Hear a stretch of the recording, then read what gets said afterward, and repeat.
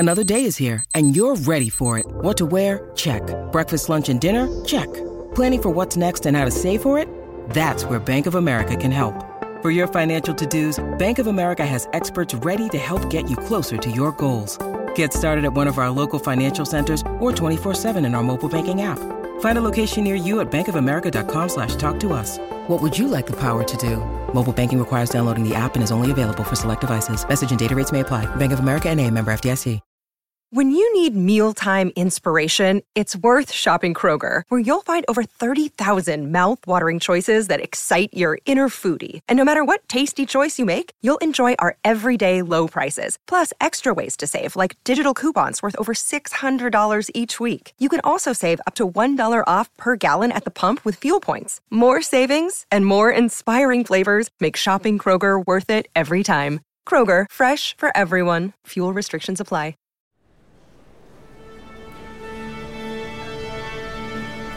The Soundtrack Show will begin in 5, 4, 3.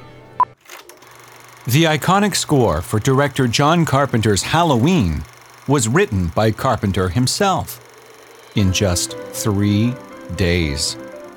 This is The Soundtrack Show.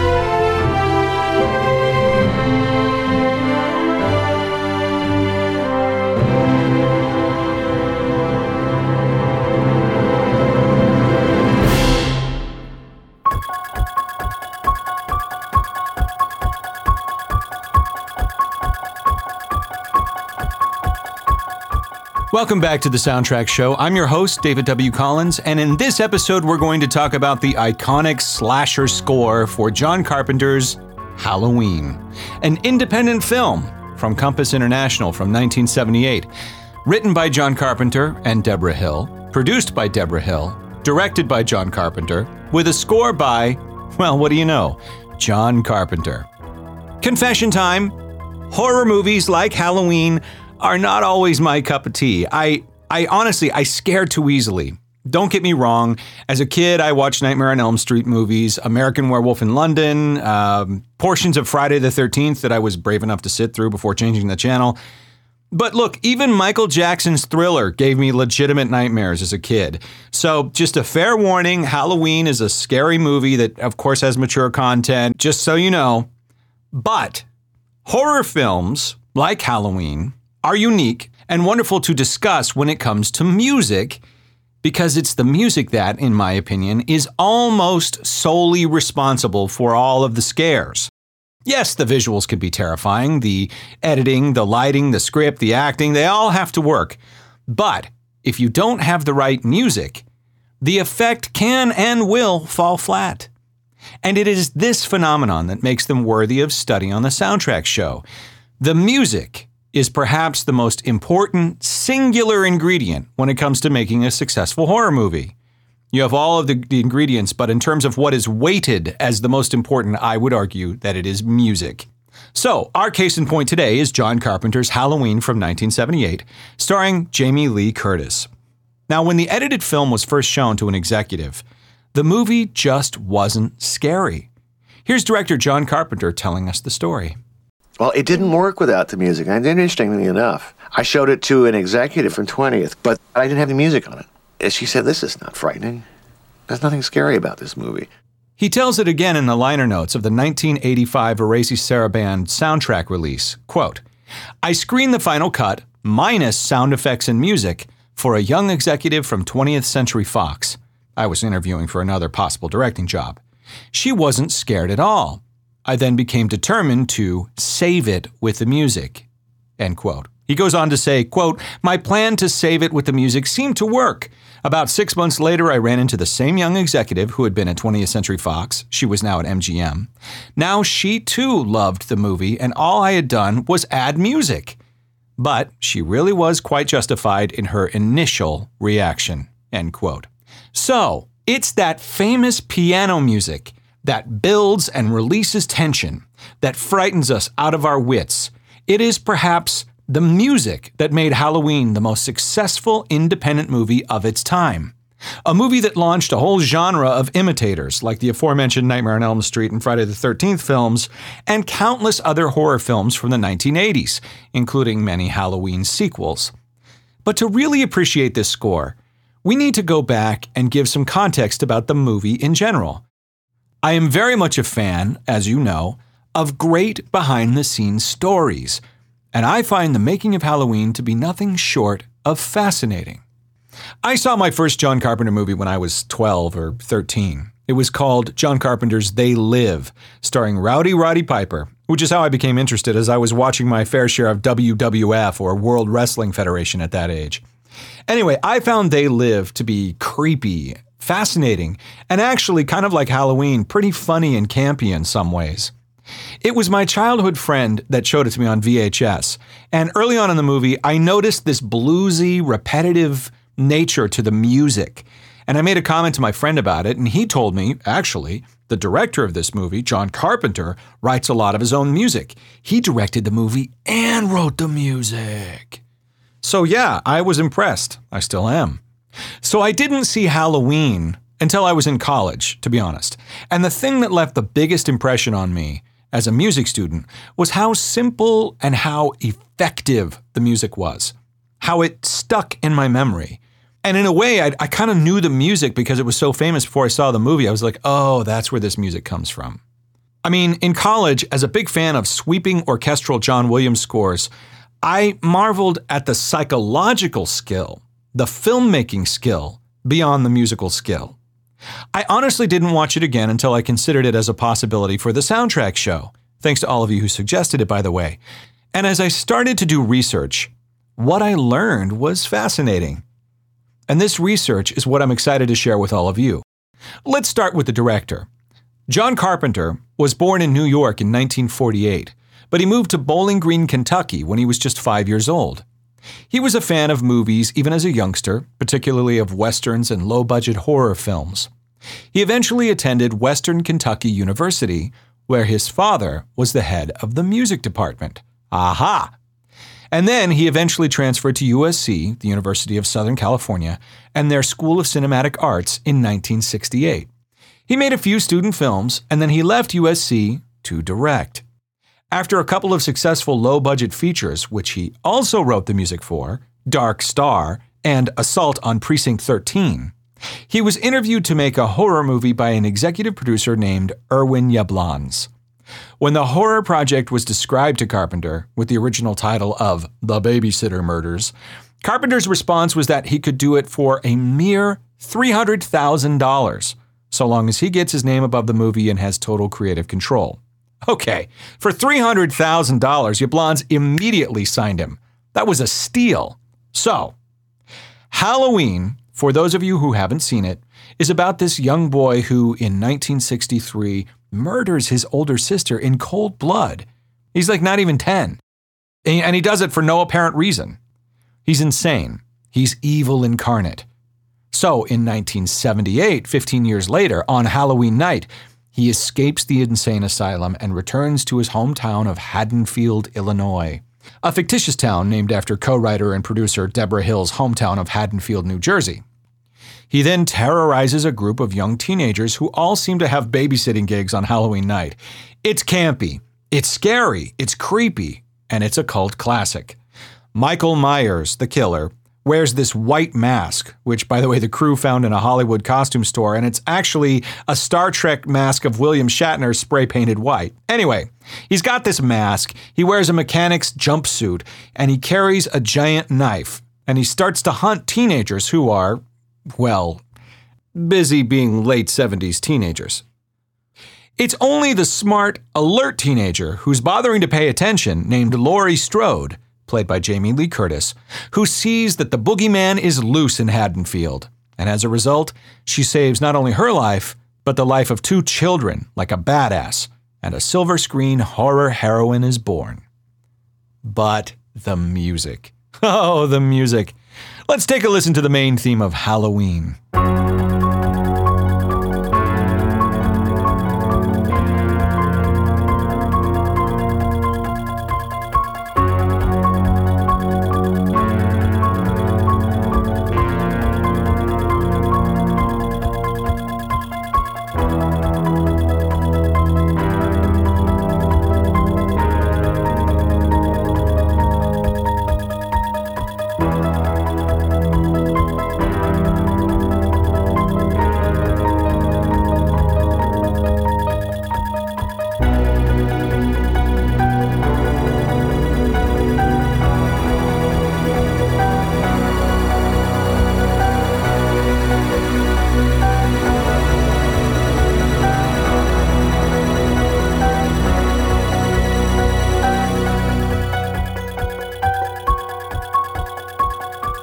This piece, and a dozen others that are like it, were all written for Halloween by John Carpenter in just 3 days. 3 days. And now for a brief intermission.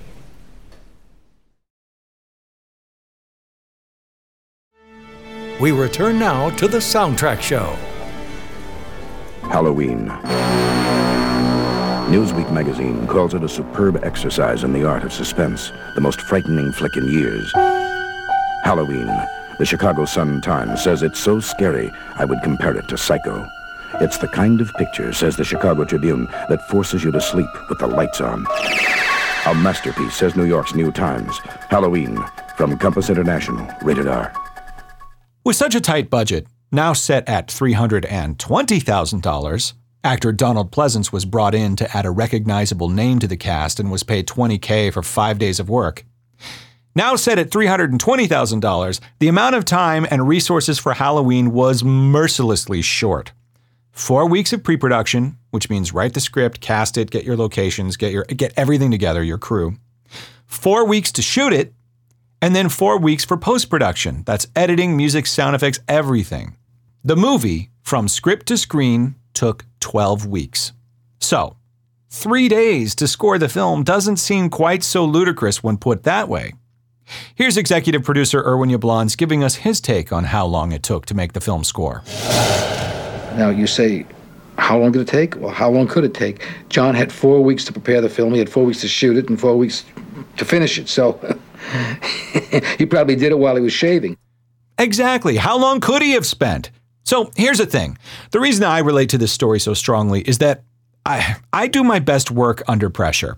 Yep, I'm one of those types. When there's a looming deadline, my fight or flight instinct kicks in, and I roll up my sleeves and produce what I need to produce. I've been this way since I was a kid. In fact, during busy weeks, some episodes of the Soundtrack Show are recorded, edited, mixed, and released on the same day. So even though I wasn't there when John Carpenter wrote and recorded the music for Halloween, I can just imagine him, with his intimate knowledge of what he wanted to achieve as a co-writer and director of Halloween, sitting down and writing a score on pure instinct. Pure instinct. Don't question it, just go for it. And this is why I think the score is special. He knew exactly what the film needed, and he did it in the most economical way possible. Has a film score done that quickly ever been so effective? I think it makes Halloween unique. Let's talk about the main theme. The first thing to notice is the odd time signature. It's not in a common time or a 4/4 time, which we've discussed before in the Soundtrack Show. 1, 2, and 3, and 4, and doom, cha, doom, bop, right? It's in an odd time signature. It's in 5/4, 5 beats per measure. 1, 2, 3, 4, 5. 1, 2, 3, 4, 5. But it's got a syncopation to it. So it's actually a big syncopation. So if you subdivide with eighth notes, you get this. 1 and 2 and 3 and 4 and 5. 1 and 2 and 3 and 4 and 5 and 1 and 2 and 3 and 4 and 5 and speed it up. 1 and 2 and 3 and 4 and 5 and 1 and 2 and 3. You get the idea. It's given to us mainly by the synthesized percussion, with this bass drum thumping on each beat. The odd time signature keeps us, I think, a little on edge. It's unpredictable. It's kind of unnerving. And it came from John Carpenter's father. John Carpenter was also busy working on another ingredient, the music score, which the keyboard-playing director composed himself. I had 3 days to do the score, and my father bought me a pair of bongos, believe it or not, when I was a teenager, which I never particularly learned how to play, but he taught me 5/4 time on them. 5/4 time, it became the Halloween. That's all that is. Da da da da da da da da da da da da da da da. It worked. So I just did it on the piano, octaves, and put some synth strings and so forth on it.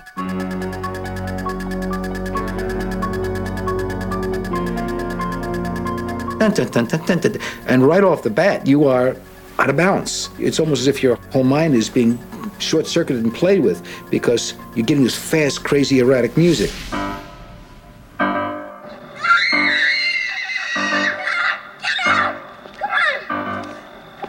With the music, it went to an incredibly other dimension. I mean, it was another movie completely. It was so effective. So now that we've discussed the rhythm, let's talk about the actual music. It's really simple. Carpenter referred to octaves, but he must have been talking about the bass line, as what you have here is a perfect fifth. I always use that example, right? With one of these notes being a minor sixth.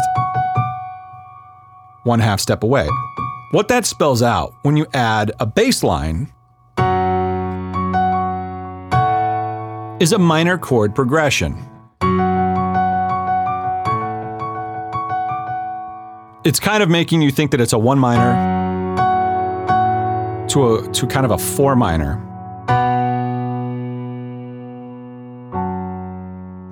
One minor, 4 minor, that sort of thing. But here's where it gets interesting. He begins a chromatic descent here. All that chromatic means for non-musicians is that it moves via the smallest intervals in all of Western harmony, a minor second. This is the sound of chromatic. And so the theme moves from here to here. And then back. But here's the thing. When it moves down chromatically, it doesn't spell out that same clearly ringing dread of a minor progression. Let me play this for you.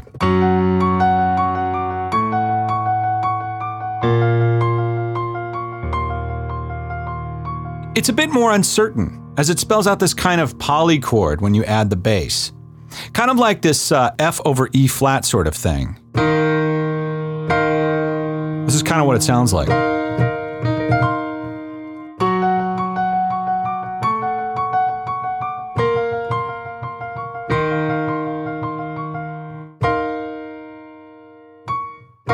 So it's a bit uncertain, a bit neutral, not as dread-inspiring. But then the dread appears again. But then disappears, or retreats. Then the whole thing moves down to E minor. Then E flat. That E flat is that retreat to the uncertainty of the polychord, now an E flat over D flat. Finally, after lots and lots of repetition of this and a chromatic descent, it arrives at B minor, where it sits for quite some time and actually lets the bass line do a full walk upwards through a B minor scale.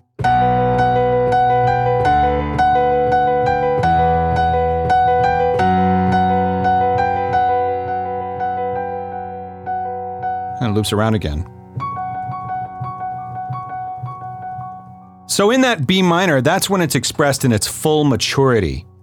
What I think is inspiring about this is, again, it tells a really scary story. Great melodies tell stories. The fact that it's, first of all, played on a piano, a very homey instrument heard in many suburban houses. The fact that it starts up in a higher register up here, conveying a teenage innocence disturbed by a threat, and then moves down as the evil bass moves up, kind of taking over. It gives us the story, because in Halloween, Laurie Strode is constantly wondering if she's seeing things. This feeling of dread is conveyed perfectly by the piano as Michael Myers appears to her in the distance, you know. Oh, what's that? And then Meyer disappears. Oh, uncertainty. Okay. Did I just see something, or is it my imagination? We feel uncertain. We share that uneasiness. It isn't until we're towards the end of the film that Laurie knows for sure that there's something really wrong and discovers the killer that she's been suspecting for the entire movie. And it isn't until we're at the end of the theme that we get a matured version of the main title music, The Killer Revealed, that B minor walk-up. Great melodies tell great stories. And we know that this music is meant to reflect main character Laurie's point of view, as this same music is repurposed for Laurie's theme, the doctor's theme, anyone who isn't a victim, or obviously the killer, or the shape himself. This is actually a feature of this simple, minimalistic score.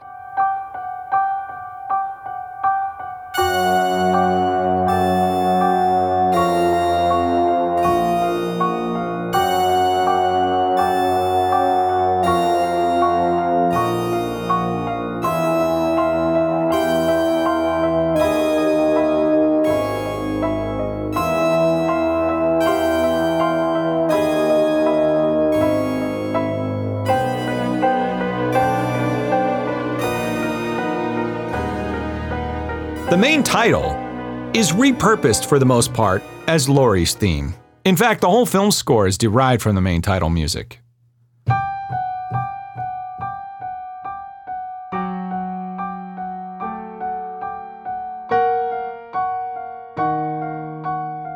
Or there's the slower version of Laurie's theme.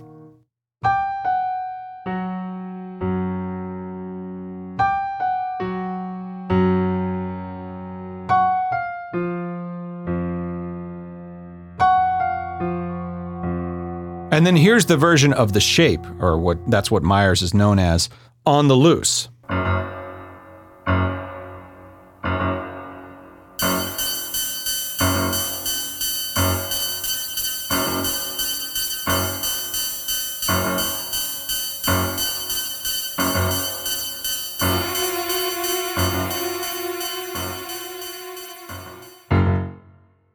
It's just the simple thing in the piano, in the bass, and then still on that F sharp. And then they add this synthesizer in the middle, which is, I mean, this is as dissonant as it gets. This is just a minor second played together. It's the oldest trick in the book.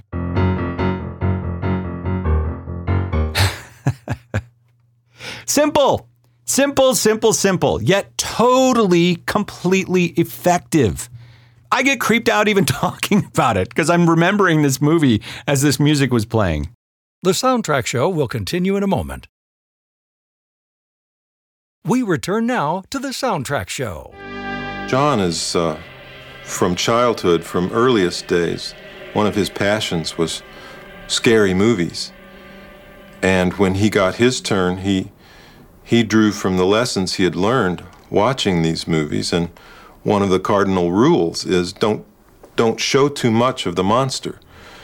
One of the oldest tricks in the book is to understand that it's not what you see, it's what you don't see that gets you scared.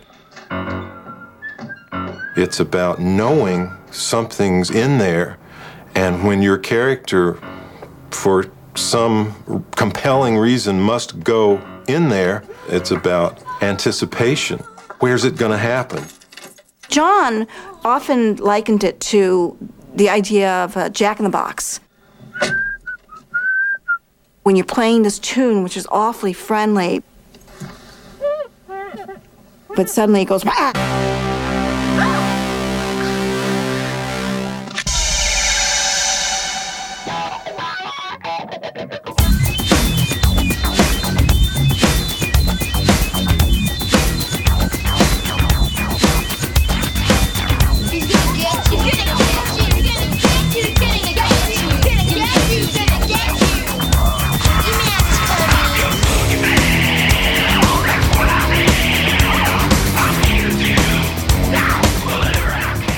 Earlier in the episode, we mentioned that the movie was saved by music, according to John Carpenter.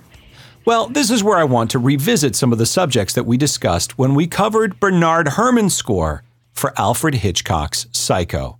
Number 1, that rule that music must build tension. Number 2, that rule that music must sustain that tension throughout repetition. Well, talk about repetition. You hear this music a lot, especially at the beginning of the film. Towards the beginning of Halloween, as Laurie is walking down a suburban street in autumn, we're shown the mundane, just like Psycho. It's just a suburban neighborhood with leaves falling, nothing special. And certainly, if you set this scene to some late 70s pop or disco tune, it would be a completely different movie. Instead, the beginning of the movie sounds like this.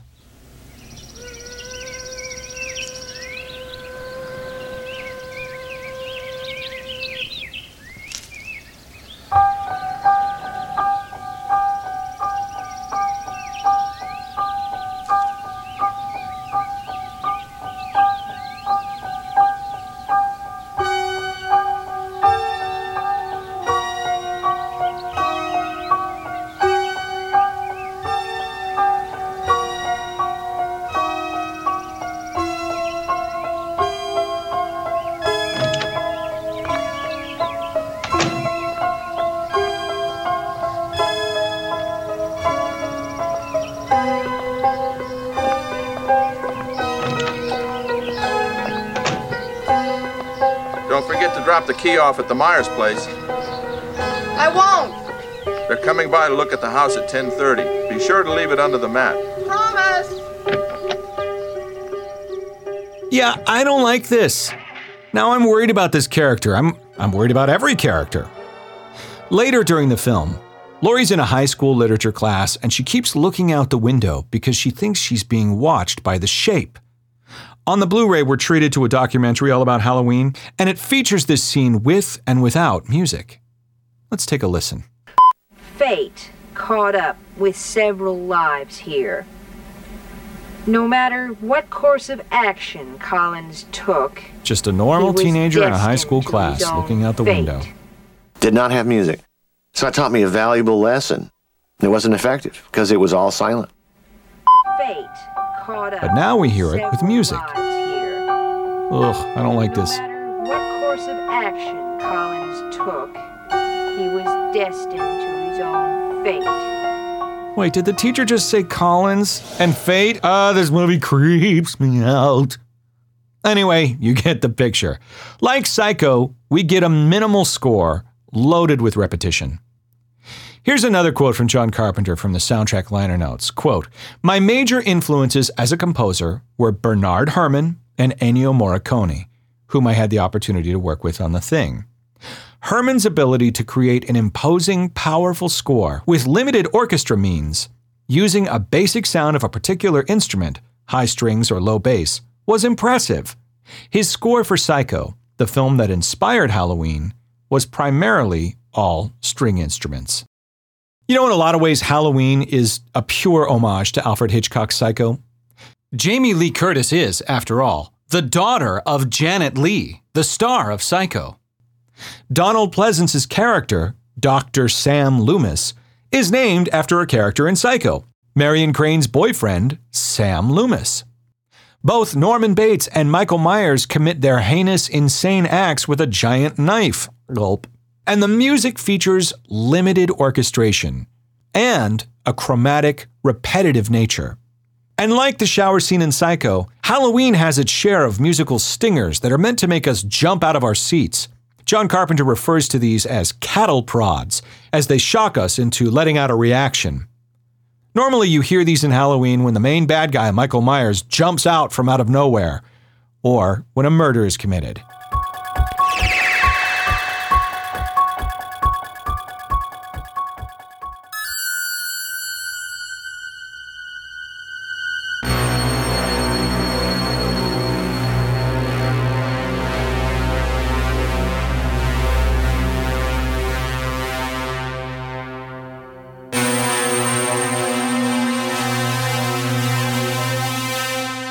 For a film that cost $320,000, it grossed $70 million worldwide at the box office and has gone on to become a cult classic that inspired an entire genre.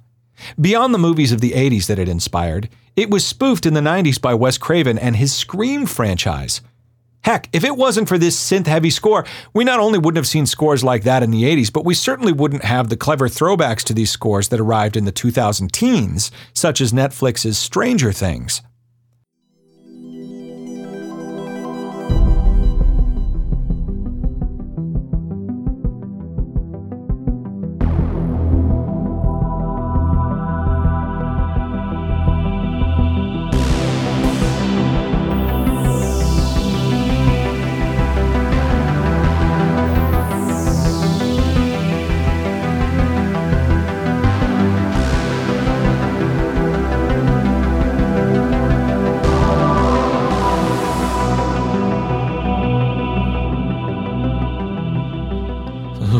Okay, I'm all nervous now. I think I'll go watch a rom-com or something. Hey, do me a favor. Send me an email or a social media message of cute cat or puppy pics. Well, not really. I'm just kidding. I'll be fine, I swear. But send me a message to the soundtrack show at howstuffworks.com. Let me know what you think about the show. Or follow us on Facebook and Instagram at Soundtrack Show HSW or on Twitter at Soundtrack HSW. I'm also on Twitter at David W. Collins. Until next time, trick or treat.